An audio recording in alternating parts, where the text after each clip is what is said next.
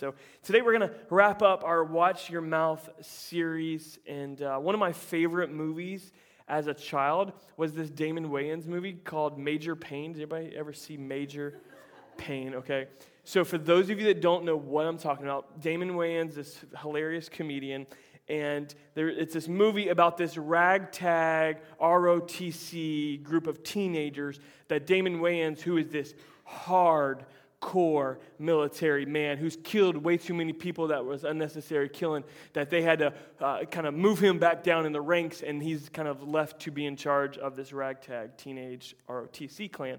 And so he comes there, and at one point he's yelling in the face of this one kid, "Are you deaf? Are you blind?"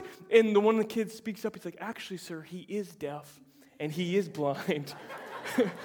Actually. And so there's just so many hilarious lines. And one of my favorite lines is, "What we have here," and I have a terrible accent, "what we have here is a failure to communicate." You guys remember that line? Anybody? What we have here is a failure to communicate. And so many of the issues going on, I know my accent's terrible. I wish I could do a good Damon Wayans hardcore military man, but I can't. And so there's this really, really amazing nugget that I think we're going to get out of today, is that because we're running into some failure to communicate maybe in our life. Maybe it's with the Lord. Maybe like we just feel like all our prayers are just hitting the ceiling. Maybe it's with a spouse, and like we just like button heads, and like we just need a communication breakthrough. Maybe it's with a friend or a family member. I pray that this whole series has really been about the heart, because it all starts in the heart, and we're going to continue to talk about that. But I also hope today is an opportunity for us to walk away with some really practical nuggets and tools to walk and find some communication breakthrough, because it's a really problem. It's really a big problem for many of us. And I think there's really two types of people, and maybe you don't fall into either one of these categories, but I think many of us fall in one of these two categories. One, it's people who make big issues small issues. We minimalize actually big things that are going on that we probably need to address, but we make them small issues and we sweep them under the rug and we really don't deal with them. All right, maybe you're one of those people. Or maybe you're a person that takes a little issue and kind of turns it into a big issue. Like it had no reason to explode and to grow into what it did. But that's just kind of what we did. I didn't have to turn into this exploding deal and be angry about it, but somehow I've taken this stupid little thing and it's kind of blown up in my face. And I think many of us fall into these two categories, and I think a lot of it is built like through this failure to communicate. And so I really want to give you four tools. I've become kind of an amateur carpenter, if you will, and building stuff, and I've had to collect tools as I go along. I couldn't just afford to go out and buy, but as I would build a table for someone, I would go and I'd buy a new tool, and when I'd build another table, I'd go buy another tool. And I pray that today, maybe you need all four of these tools. Maybe there's just one that you can walk away, and I really need this one. So hone in on maybe what's the failure to communicate in your life, if it's with a coworker or a boss or a family member, maybe it's with God. And I pray that He's going to speak to you through one of these four tools, if not all four of them. First tool I want to give you today is the polygraph. Anybody ever taken a polygraph? Not many. Okay, some of you have taken polygraphs. That's amazing. One of my favorite, I just think that's really cool. Like, I don't know, I'd like to take it. But one of my favorite parts in any movie is in Meet the Parents, when Robert De Niro has Ben Stiller on. Ben Stiller wants to marry his daughter, and he's like this ex-CIA guy, and he puts him on the polygraph, and he just sweating bullets, like he's so worried that he's going to mess it up. And let me ask you this question. How many of you in the room think that you could fool a polygraph? Anybody think that you could fool it? Like you've got it in your bones? Anybody? That's a really good thing. I'm glad you guys didn't raise your hand, because I was setting you up, because they say that anybody that could beat a polygraph is probably a psychopath. So I was setting you up, so you guys are so smart and so honest, and so we'll just skip past polygraph now. I think the first tool for effective communication is we got to get honest with ourselves. We got to get honest with God. A lot of times we assume that that lying will kind of make our communication easier, but stuff kind of builds up, and there's a lot of unintended consequences to our actions and to lying. Each tool I give you, I want to go to someone in the Bible who I think learned this lesson, that they needed this tool, maybe the hard way. For this first one, for the polygraph, I'm going to look to Abraham in Genesis chapter 20.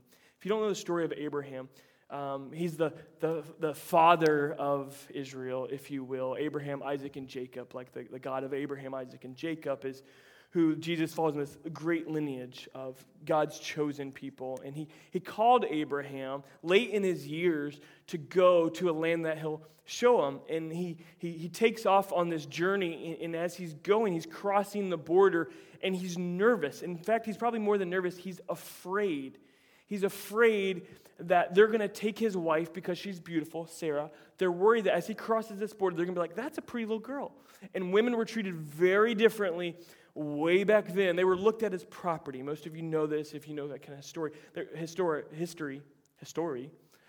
They were looked at as property. And like throughout the scriptures, especially as we get into the New Testament, there's such freedom and life that the scriptures speak, and Christ just speaks so much life into what that should look like, the relationship of women and the purpose of women and the identity of women.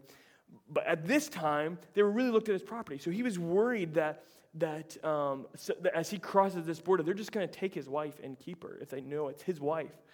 And so he kind of devises this plan. He's like, look, Sarah, I want you to pretend like you're my wife. Like you're my sister. Because maybe if you're my sister, they won't want to cross that line and kind of take you as property. But if you're my wife, this was just a real fear for him. And I think so many of our lies come out of fear. They do.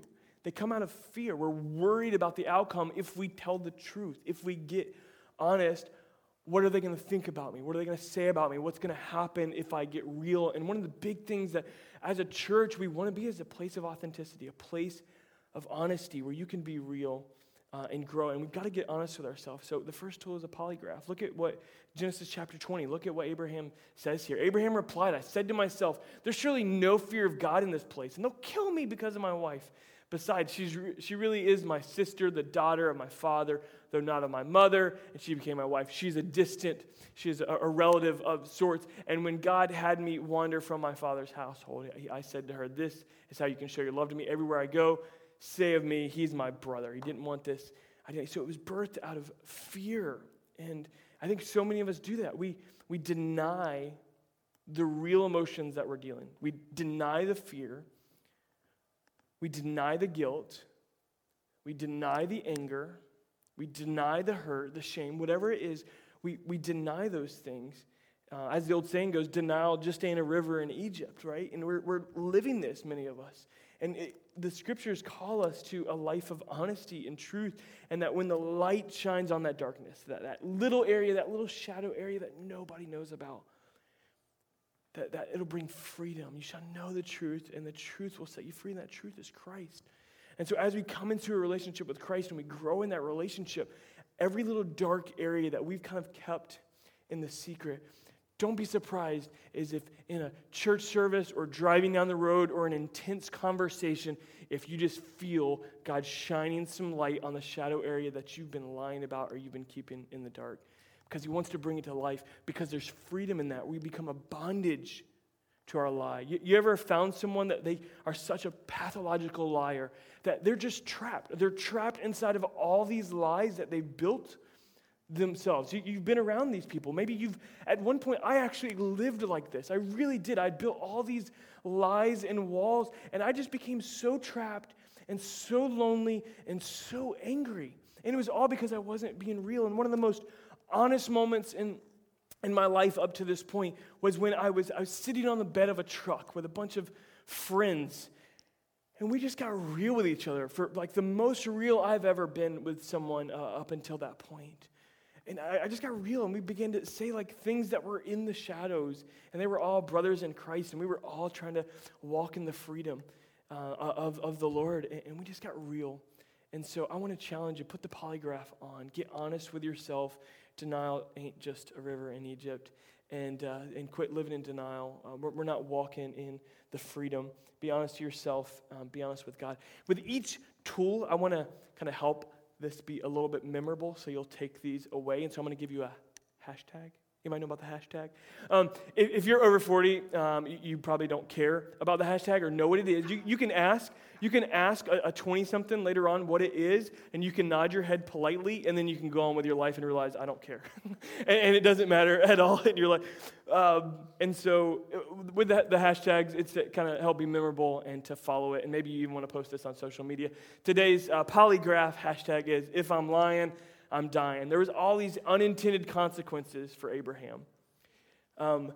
Abimelech is the guy who wanted his wife and ends up taking his wife, and Abimelech takes Sarah home, and he in a dream, God reveals to him that this is not his sister, but this indeed is his wife. Yes, it's probably a family relation, but it was his wife, and Abimelech flips out about it. I mean, think about the unintended consequences, how Sarah felt going into the arms of another man. Think of single guys in here. Think about this for just a second. You're dating a girl, right, and you bring her home to meet your folks, right, and she can take your bed, you sleep on the couch type of thing, first night, meeting the parents, and then in the dream, you wake up with Law and Order going in the background while you're sleeping. You wake up. Does anybody else do that? Like, it's a perfect show to make me fall asleep with terrible things happening. Anyway, you wake up and God's like, this girl's married. Flip out. And so there's unintended consequences to Abraham's actions with Sarah and with Abimelech. And so he ends up coming back to repentance and understanding that this was not the right thing, and that they move on. So the second tool I want to give you today is a tuner. There was this one weekend where there was something going on with one of the foot pedals up here, one that's mine. And the tuning has to be just right. When you're tuning off of a certain frequency, and for any music nerds, it's like 440 hertz. That's the note A. It's that perfect thing. And when that was shifted off just a couple of notches, everything was off. It made everything sound terrible. James tells us that we need to be quick to listen. And it took me about a half hour to diagnose this problem of what was actually going on. It was the frequency was off. It was so frustrating. And I think so many of us, our failure to communicate is actually a failure to listen. James tells us, be slow to speak. James 1:26. Be slow to speak, quick to listen, and slow to get angry. So I'm preaching this point with great gusto this morning. But I have trouble living this point. I do. And I think many of us have trouble living this point. If you have any questions about this, you can ask my wife. I do. I have trouble doing this. She'll ask me to do something or ask something, and then 5 minutes later, she's like, hey, did you do that yet? And I'm like, you didn't say that to me.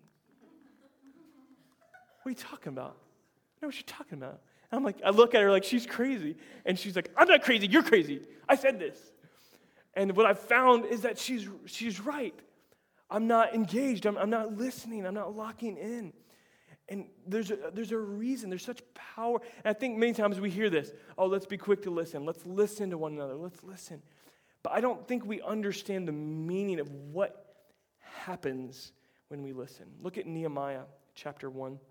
We taught on a series on Nehemiah about a year ago. And this whole summer we went with our staff team. We went through a Bible study chapter by chapter of the book of Nehemiah. One of the things that I admire so much about Nehemiah is how much he was in tune with God.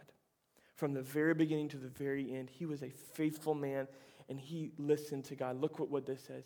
They said to me, Nehemiah had sent some men out to check out what Jerusalem was looking like, what the walls looked like, because they had been exiled. They had been run up out of there, and they were in the Babylonian exile at this time. They said to me, those who survived the exile and are back in the province are in great trouble and disgrace. The wall of Jerusalem is broken down. I mean, you just think of St. Augustine or some of these towns that have been run through, or something in Louisiana where things are just a mess and what's going on in people's life, trouble and disgrace.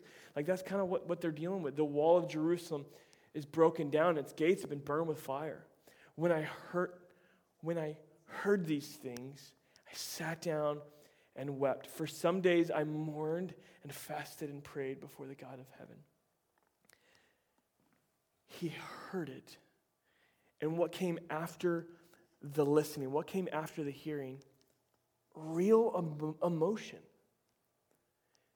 If we would begin to have a tuner in our relationships, if we would be quick to listen, I wonder how differently that conversation would go if we actually listened with intent to understand. St. Francis of Assisi said this very much better than I can. Seek to understand before seeking to be understood. But we live in a culture right now where everybody's talking and nobody's listening. Right? I mean, it's almost like it's like political season, and it's like the most obnoxious time of the year. It's the most obnoxious time of the year. It is. Let me just get you in the political spirit there by singing a Christmas song with it. It is because everybody's talking and no one's listening. It's just words. It's just words. It's just words. No one's listening to really understand. And when we listen and seek to understand, like when I actually want to not just hear what's coming out of her mouth, but what's actually going on. Maybe instead of responding with anger or frustration or just moving on with it, maybe I'll respond with emotion. There'll be emotion that follows that. I'll actually have compassion for what she's feeling in that moment, for what she's going through. We seek to understand before seeking to be understood, but we live in this generation. I mean, so many people, we put a quick post on Facebook, and then 2 minutes later, we're checking to see if anybody is hearing us. We're seeing if anybody's out there, anybody's listening. We're dying to be heard. And as believers, as the body of Christ, we've got to be quick to listen to one another. At our marriage conference, there was this funny video. They were called Killer Marriage Tips, and they were really terrible marriage tips. And one of the tips was, hey, while your wife is talking, you take the time while she's talking to think of a great comeback. And so you spend the whole time while she's talking not actually listening, but just come in with a great comeback. That's how the good comebacks happen. And so many times we do that. We're just waiting to respond. We're not genuinely listening. And so I want to challenge you to tune in, be quick to listen. We're bad listeners. We just are. We're distracted. We're selfish. But when we listen, we learn. When we listen, we can empathize with a situation. And I think so much of this boils down is sometimes when we're angry that nobody else is hearing us, really it's because we haven't stepped back and said, does God hear me?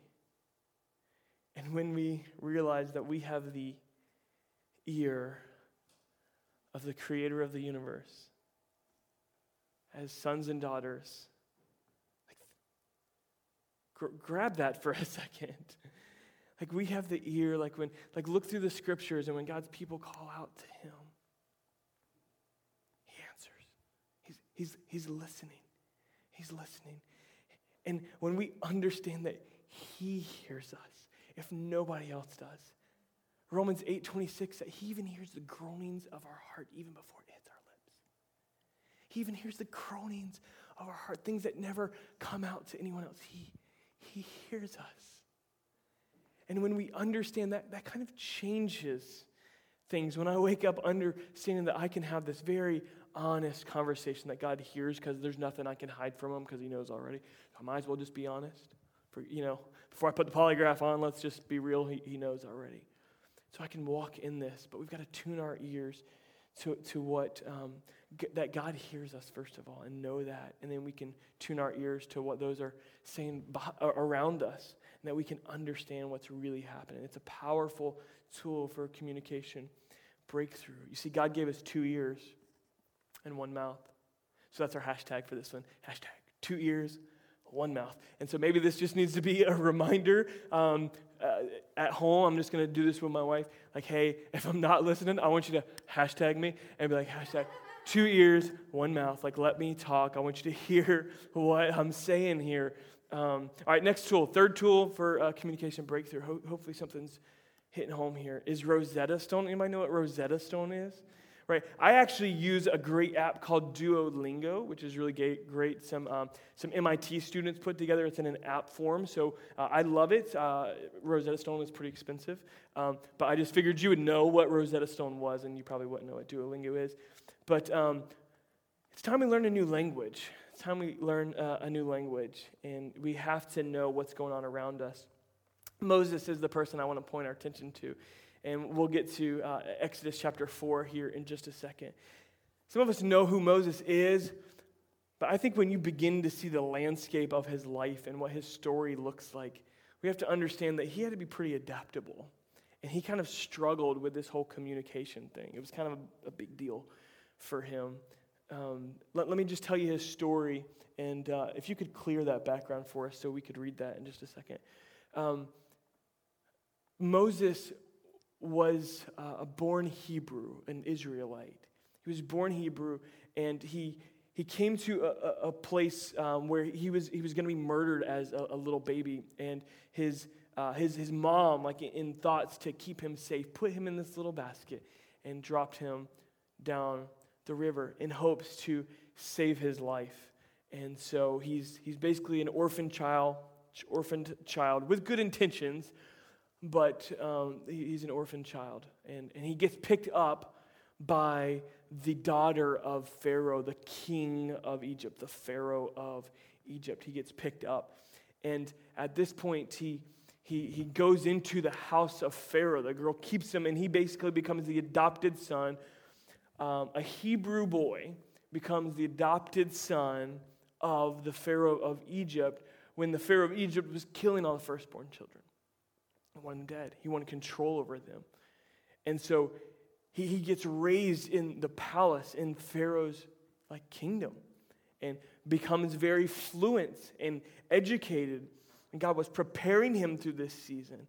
And he ends up leaving. And when he leaves, all this injustice that he sees over his people, the Hebrew people, the Israelites, all this injustice he sees when he leaves, he ends up trying to avenge it for himself. I don't know if you know this part of Moses' story. He sees an Egyptian beating a Hebrew. And he's like, that's my people. And so he gets there and he kills this Egyptian man. Yeah, Moses, God's leader to lead people up out of Israel, murdered a man in cold blood. Out of vengeance, killed him. And at this point, people start finding out what he did. He realizes, and he goes on a run. He becomes a fugitive, like he's running for his life. And then God would call him to go back to his adopted grandfather and say, let my people go to set the Israelites free from their slavery. So it's this incredible story of so many turns from orphan child to in the palace of a king to a fugitive. And then we get to this in Exodus chapter 4. Moses said to the Lord, pardon your servant, Lord. I've never been eloquent, neither in the past, nor since you've spoken to your servant. I'm slow of speech and tongue. And the Lord said to him, I love this response. Who gave human beings their mouth? Okay, good point, God, good point. Who makes them deaf or mute? Who gives them sight or makes them blind? Is it not I, the Lord? Now go, I'll help you speak, and I will teach you what to say. But Moses said, Lord, your servant, Lord, please, pardon your servant, Lord. Please send someone else. He's over. He's like, yeah, that's nice. I know you gave me my mouth. I know you're going to teach me. Come alongside me in this. But I'm good. I'd rather not. God's calling for Moses, one of the greatest that we see in the Bible, to lead Israel. It's just going to be this incredible opportunity. And he's calling a man that's so insecure about his speech. So insecure about his speech. And God's saying, dude, I made your mouth. I can help you work this out. But he's like, no. Send someone else. You ever feel like God's telling you something? Or telling you to do something? And you're just like, just send somebody else. Your insecurity is getting the best of you. And you're like, I'm good. Or maybe you're super pumped sometimes. And then you get to a point and you're like, this is just too hard. Just send someone else. If I was really honest with you, for the first couple of years of our church, I was just so filled with faith. And then for whatever reason, I hit this kind of rocky patch just spiritually. And I was just under the weight of what I was going through personally, emotionally. It was nothing probably even big church-wise. It was just me. And I never said this, never thought, like, just send somebody else, God. Like, would you just send somebody else? And maybe you've been there. And the Lord got mad with Moses. He's like, dude, I'm going to teach you. I gave you your mouth. We're going to work this out. And he said, what about your brother, Aaron, the Levite? And when I look at this, I'm like, did God just compromise with Moses? Did he just like compromise with him? Or was he trying to get, I don't know what was going on here. You don't hear the pastor say that much. I don't know what he was trying to do here, but God basically compromised with him. And he brings up your brother Aaron, the Levite. I know that he can speak well. He's already on his way to meet you, and he'll be glad to see you. You shall speak to him and put words in his mouth, and I'll help both of you speak and teach you what to do. He'll speak to the people for you, and it will be as if he were your mouth, and as if you were God to him. Maybe God's bringing an Aaron in your life to help you work through some of your insecurities. And God's going to teach you, and he's going to teach the Aaron in your life to come alongside you and help you way through navigate through kind of the details of your insecurity and your struggle. Maybe there's something going on there that God's going to bring someone alongside of you. Whatever it is, he's going to teach you. He's going to walk alongside of you. Every season that we go through is designed to stretch us. Like the high seasons, like God's like when we're on top of the mountain, everything's going amazing. There's actually some things that God's trying to stretch us in. And when we're in the low seasons, a valley, like God's he's stretching some things. He's growing us in that. And it happens constantly through communication. And what many times when we take the big issue, the issue we're running into with a certain person or a certain personality type, and we try to sweep that under the rug, I always just shake my head. And I'm like, you know they're going to show up at your next job too. When you quit that job because you can't handle that boss anymore because they're very direct and you just can't take direct communication. Come on, somebody with me? And you just say, all right, I'm out of here. And you go to your next job, you know God's going to bring another boss that's very direct, and you're going to have to learn that as well because it's a different personality type. A lot of times we're trying to run from things, and we think we've got major people problems, but sometimes we've just got some communication issues. It's a failure to communicate, and we don't have people problems. We've got personality problems. We say, hey, I love God and I love people until we get to a personality that makes us uncomfortable or we're not used to. Like, all right, I can't love that personality. I have trouble. And I think we got to be honest with that and learn to speak to different personality groups. What I love is John 1:14, that the Word became flesh and made his dwelling among us. God knew that we needed to see it. Jesus always communicated in parables. He was helping us understand. He was communicating with the people, and he was connecting with the people. And so as ministers of the gospel, our language that we need to learn above all else, above all the different personality types and those types, the language that we need to learn is the language of love. As ministers of the gospel, whatever we do and whatever we say, it better be in love. Because we are ambassadors of Christ, as Paul said to the church at Ephesus. We're ambassadors for him. We're sent out to be a representation, as Paul said it to the Corinthian church, that the gospel is literally written on our flesh. The gospel or the law used to be written on tablets of stone, and now it's written on tablets of flesh. That everywhere we go, people would see the love and the law of God, that he called people into relationship with himself. And so we've got to have the language of love. We went to Paris last spring. I got to see some flowers in Amsterdam, and it was really cool. And I tried to learn up on Duolingo, the French language, and I did pretty terribly. But I tried at least. And one thing I did get was langue de l'amour. Anybody know what that means? The language of love. There's this beautiful French language, and so your hashtag is the language of love in French, langue de l'amour. And so we've got to learn this new language. And the biggest more than anything, if we're going to communicate, we've got to communicate in love. Let me give you the last one here. Today, the last tool is the scalpel. I saw this really interesting video, and this is neither here nor there, but on YouTube, there's this guy who does surgery on food. It's very interesting, and you'll start watching it, and you're like, this is the dumbest thing I've ever seen. And then you'll watch the whole video, and you're like, was there another one he's doing? And you'll like watch 3 or 4 more. And so he took this Oreo, he did like a stuffing transplant of an Oreo in a Reese's cup. And he took the scalpel, and he opened the Oreo. And then he scraped off the cream inside the Oreo. And then he went to the Reese's cup. And then he cut a circle, and then he very carefully peeled the chocolate back. And then he took a little thing to scoop out the peanut butter, and he went back and he got some more peanut butter and cleaned out the inside of that Reese's cup. And then he put the peanut butter inside the Oreo and put it back. And then he put the cream and put it back inside that. Going back to the language of love, that's kind of what God does with us. It's a transplant. Become a new person in Christ. It takes on a whole new flavor, and it's from the inside out. All right, so I just made that stupid thing really spiritual. But your fourth tool for communication breakthrough is probably the biggest one, because the scriptures say that out of the heart, the mouth speaks.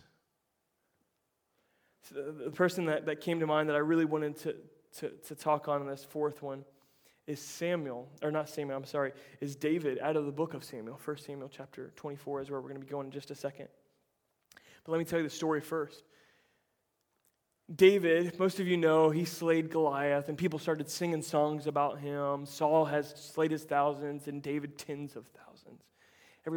He's like kind of rising up through the ranks. He's the person that everybody's cheering for. He is the Tim Tebow of 1 Samuel. Right? He's kind of come up, homegrown right here in East High School, and everybody's rooting for him. And then he comes to this place. You can clear the scripture. We'll get there in a minute. 1 Samuel chapter 20. He's running for his life at this point because Saul is a super insecure leader. And everybody's thinking David's amazing, and they want him out of there. They don't want a quarterback controversy with Tim Tebow, if you will. Right? And so so David goes on the run. He's a harpist, and like he plays the guitar for Saul, if you will. That's all he does. But Samuel, who's the prophet of the Lord, comes and he anoints David that you are the next king. You are God's chosen king. And so Saul is so insecure, he just pursues him. He tries to kill him a couple times in his own palace, and then David goes on the run, running through the desert, going through the forest, and finally, he's hiding out in these different caves. And at one point, when Saul is chasing him with a bunch of men, nature calls. And so Saul goes into this cave, and I don't know if it was number 1 or number 2, but he was relieving himself. And he goes in there, and David is hiding out. And David comes up beside him. And if we were watching this in a movie, we are just sitting on the edge of our feet. I mean, it's such like picture perfect, like motion picture. I don't know why they haven't done it yet. It's probably in the works right now. And so David comes up behind him, and we're just waiting. We're just waiting for him to pop his neck or stab him or something. We just want him to rise up and take him out so he can live in safety. He become king, and we all kind of rejoice. Yay! The crowd goes wild. Comes up behind him, and when he's wanting to kill him, he instead just takes a knife and he just cuts the edge of Saul's garment. Like, ooh, that's like an intense statement. Like he's going to see that later. He's going to be fearful. Maybe that's what it is. But something different happens. David walks away, and that's where we pick up right here. Afterward, David was conscience-stricken for having cut off a corner of his robe. He said to his men, "The Lord forbid that I do such a thing to my master. The Lord's anointed, or lay my hand on him, for he is the anointed of the Lord." David's anointed in waiting, but he's recognizing that God's put this man in position. With these words David sharply rebuked his men and did not allow them to attack Saul, and Saul left the cave and went away. Right after this, David will come out and confront him, and he'll bow down in repentance to Saul. That's really, really deep, and very few, if any of us in this room, would kind of have that in us to first of all hold back when someone's chasing us for our life. We just want to take them out in that moment. But then he cuts his corner, and God convicts him of it. God convicts him of this act of passive aggression. Come on, let's just turn this to a communication thing. Let's talk about what we're talking about. And some of us, we're not saying it, but our eyes are telling the story of what we really feel. What's really on the inside. Maybe it's not what we said, maybe it's what we didn't say. Maybe it's like, Mama said, if you ain't got nothing good to say, don't say nothing. But what if God's going to do a heart transplant with us? Take the peanut butter and put it inside the Oreo. What if God wants to really, really do something in our heart? I wonder how that just might transform our communication. I wonder if that might transform some difficult relationships and they just haven't turned out like we thought, and maybe we need some breakthrough on that front. David just takes such a humble place here of repentance. God prunes him in this season. There's a few things that we need to know that, first of all, God prunes the ones he loves. John chapter 15. God prunes the one he loves. So if you feel conviction about something, if God's drawing your attention and shining some light, know he's doing it in love. Romans 8:1 says there's no condemnation for those that are in Christ. So if you are in right standing, you have said yes to Jesus and receiving of his grace for the repentance of sins. If you've in that state, then there's no condemnation, it's conviction. If you're getting condemnation, that's coming from the enemy. That's not coming from God. But I wonder what God might do in our heart. I wonder what might happen from there. God prunes us. He prunes us. He prunes us in three different ways. He prunes us, first of all, through the Bible. Everything we have, it's what we got, is the Bible. In the 2 Timothy chapter 3, verse 16 and 17 says that the Scriptures, the Word of God, is sharper than any two-edged sword. It's sharper than any two-edged. It's like a Monty Python deal. And so it's sharper than a two-edged sword. But you know what's really, really dull? What's a really, really dull blade to learn from is experience. Think about this. So many of us, we ignore God's words and his principles and his precepts. Any surgeon will tell you that blade needs to be sharp, or else it's going to do more damage than it's going to do good. Experience is a very dull blade. And if you keep ignoring God's word, I'm telling you, you're going to learn the lesson, but instead of humbling yourself in this moment, at some point you're going to be humiliated. Because experience is a very dull blade. But the word of God is sharper than any two-edged sword. If that doesn't get you saying, man, I want to run to God's word and do that so I don't have to learn to the dull blade of experience, I don't know what will. We might have to learn that the hard way. Let me give you just quick advice for reading God's word. First, pray before, pray during, pray after. God, help my heart to be open and receptive to what you're about to say. While I'm reading it, God, what are you saying to me? What's actually happening here? Speak what is true. And then after, God, help this just be sealed in my heart. Help me not just to hear the word of God and walk away and act like I never saw it, but help me to walk in it. Help me to be a doer of the word, not just a hearer of the word. Secondly, ask questions to people further along in the journey with you. Ask someone in the know of hey, what's this saying to me? I'm trying to figure this out. I think it's saying this. Is that biblical for it to be saying this?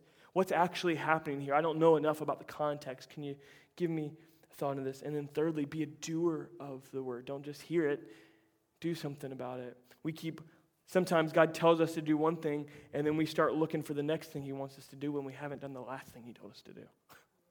We're like, God, why aren't you answering me? Well, if you would do what I said to do first, step one, then we'll get to your next instructions. But God does that sometimes. So the Bible, the Holy Spirit, that God brings us the Holy Spirit. When we pray, God, lead me into all. The Holy Spirit's there to lead it. It's a personal part of God's character, leaning into us and who he is, to lead us into all truth about Christ. So when we read, we pray, God, Holy Spirit, teach me. What are you saying about Christ? What are you saying about my redemption in you? What are you saying? Holy Spirit empowers us and leads us into all truth about Christ. And then thirdly, godly leadership. Godly leadership. I think this is one we often miss because we live in an era and an age in which we're really skeptical of everyone, really. We have, like, our trust issues with God probably are more trust issues with people. And I think it goes into the church. We've got real, like, trust issues with godly leadership. But you look through the New Testament, and God has established leadership within the body. And God's put people over us in the Lord to speak life into us, to encourage us. And like David, he recognized that. He recognized that, and that he felt convicted about. How many of you would feel even convicted about that? Like, nah, he got off easy. I'm not even worried about it. But I want to touch the Lord's anointed, and you don't have to forsake discernment to walk in honor. You hear what I'm saying? If you're discerning something, that's one thing. But I think a lot of times we think we can be subtly rebellious to leaders that are over us, and I don't care if that's a boss. Even a boss, you don't like the way that he communicates to you. And so I'm just going to be passively aggressive. I'm just going to be subtly rebellious. But sometimes the subtly rebellious is way more damaging and way more destructive than that overtly rebellious. Like, we might come and, like, sit and worship and everything, and then we walk out and then we're talking junk about one of the leaders in the church, me or somebody else. And this message isn't all about godly leadership. We'll do that another time, but I want us to understand that God's put people in our life to come around us, to encourage us, to speak life into us. And you don't have to check out and not be you don't have to check out on the discernment in order to walk in submission to the godly leadership that He's placed in your life. And so, your hashtag is scalpel, please. Like, we just need to cry out to the Lord and be like, God, what do you need to do? What do you need to do here? What do you want to do in my heart? Luke 6:45, Jesus said, guard your heart, for everything you do flows out of it. The psalmist in Psalm 26:2 says, examine my heart, test my motives. And so as we begin to close today, I want to ask you to stand. Ask you to stand with me.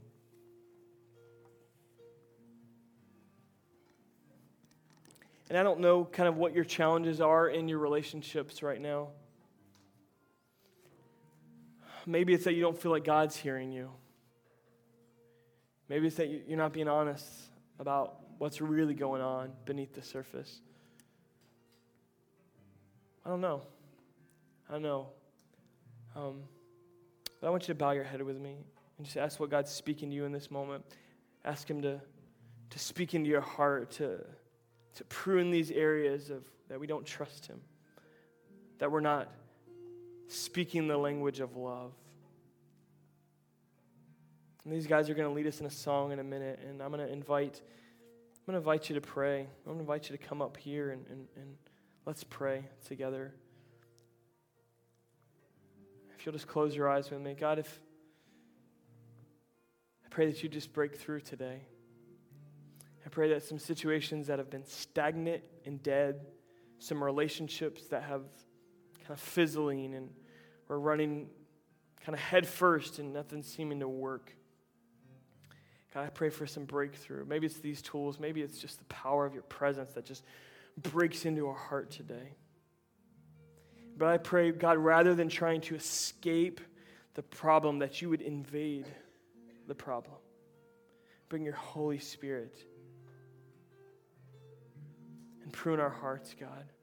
Teach us through the power of your words, the power of your Spirit, that we might not sin against you, but we might walk in the truth, we might walk in love. In Christ's name, amen. If you're in this house